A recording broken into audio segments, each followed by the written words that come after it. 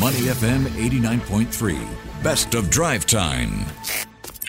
Time now to take a look at some of the headlines from around our region. We've got quite a bit to talk about. Obviously, in Malaysia, we asked the question if former Malaysian Prime Minister Najib Razak could get a royal pardon. Plus, why did 1,700 residents of Chiang Mai province, that is, file a lawsuit at the administrative court against Prime Minister Prayut Chan-o-cha on Monday? Let's get some analysis of these headlines and more. On the line with me is Bridget Walsh, political analyst and honorary research associate, University of Nottingham, Malaysia. She is in Portugal right now. Dr. Walsh, as they say in Portugal, bom dia. Good morning. Bon dia. Okay, let's start off with former Malaysian Prime Minister Najib Razak. What are the odds that he could get a royal pardon? I think in these matters, the odds are still quite good for Najib, but the question is about timing. Usually in pardons, it's usually a number of years before a pardon is given because they have to have a review process, and also he has to serve certain types of parts of his sentence. Also, the other issue is that there is a sense that there is accepting responsibility. In terms of the particular dynamic that has evolved now, where the UMNO Supreme Council has made a petition to the king, my expectations is that this particular challenge and particular request will probably not be the right way to go about it. But, the fact that he might get a pardon down the line, yes. In the short term, probably not. Right. I understand that the current Prime Minister, Anwar Ibrahim, will be part of a panel to decide Mr. Najib's fate. Conflict of interest, would that be a right term to bring up here? Well, I think one has to recognize that prime ministers play a role in these issues of pardons in almost all countries. So, I think there is definitely a situation where the administrative processes are, the way that they are. And we also have a situation where, there is very little separation. There is, not as much separation between the judiciary and the executive and the king as there might be in other countries. In the context of Malaysia. But in terms of a conflict of interest, and I think the issue is the interests. I think that the conflict for Anwar is not one in terms of making the pardon from the perspective of being on the board. The conflict is that he has to accommodate his supporters in Pakatan Harapan who adamantly rejected Najib in 2018 and again in 2022, supporting the keeping him in prison, as opposed to those who he's now allied with in government. And that's the conflict that is really at play, a conflict between the different actors that he's trying to appease. And I do think that any pardon for Najib, of which Anwar plays a role in, will be in the short term very difficult for his supporters to accept. Yeah, I was thinking the same thing too. Dr. Welsh, talking about conflict, there's another one worth chatting about. So the Perikatan Nasional chairman, Mahidin Yassin, has criticized Mr. Anwar for being ready to negotiate with China. At the same time, Mr. Anwar has asked Mr. Mahidin to attend Parliament more often to try and understand the government's stance over the ongoing issue involving China. What exactly is happening here? I mean, questions arising on whether Mr. Anwar is making the smart political play when it comes to a relationship with China. They are the second largest economy in the world. So there are a number of things here. First of all, I think the opposition leaders, Mahidin Yassin and, of course, Hadi Awang, who's the PAS leader, and Hamza Zainuddin, all of these individuals aren't attending Parliament. And I think that Anwar used this as an opportunity to make a stab at these leaders, who are basically failing in their responsibility as parliamentarians. But in terms of the broader issues of China, China is Malaysia's largest investment partner and his largest trading partner. And I think that it is the first country that Anwar has visited outside of ASEAN, and he's already made a number of visits across. He recognizes that the economy is the main driver for his own government's success and also for the longer future of transforming Malaysia. And China, is playing a pivotal role in directing that because it is the leading source of investment. He managed to negotiate 19 different MOUs. Of course, these are promises not necessarily delivered, but for an extensive amount of money of over 40 billion in promises. The projection is whether or not these will actually be delivered.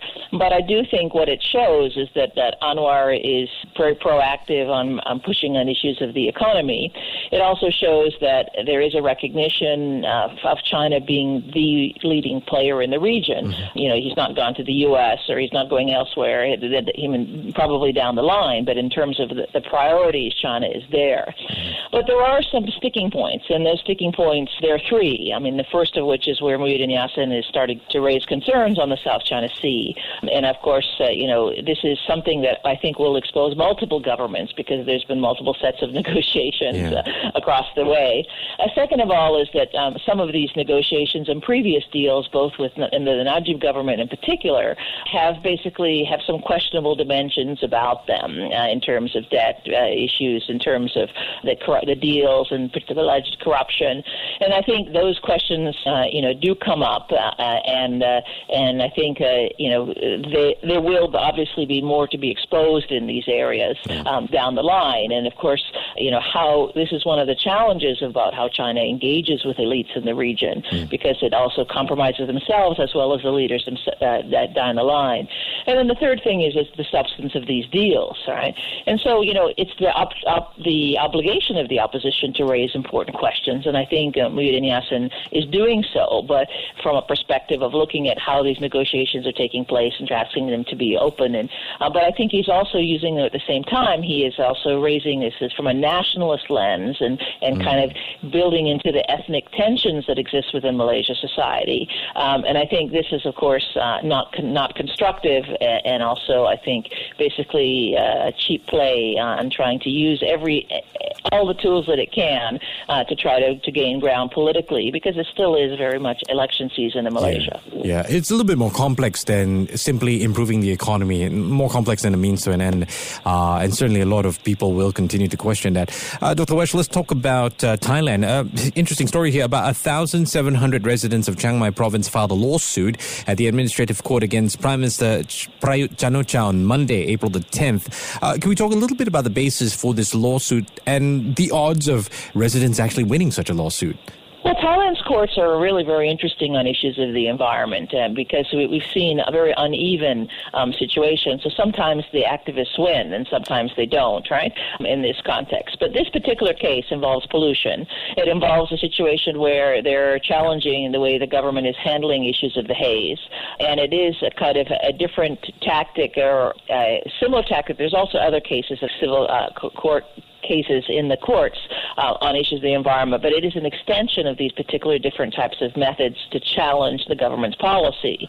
And it is, I think there are different ways to understand this. I mean, from my perspective, the case is already a win, even if it doesn't win in the court, because it is an agenda setting, raising, and it also shows tremendous amount of cooperation among civil activists, 1,700 of them, to come together to raise this particular position an issue and draw attention to the questions of pollution, which in the northern part of Thailand are very, very serious. And it's not just directed against the government. It's also against some of the industrialists who are actually engaging in the pollution in Chiang Mai area.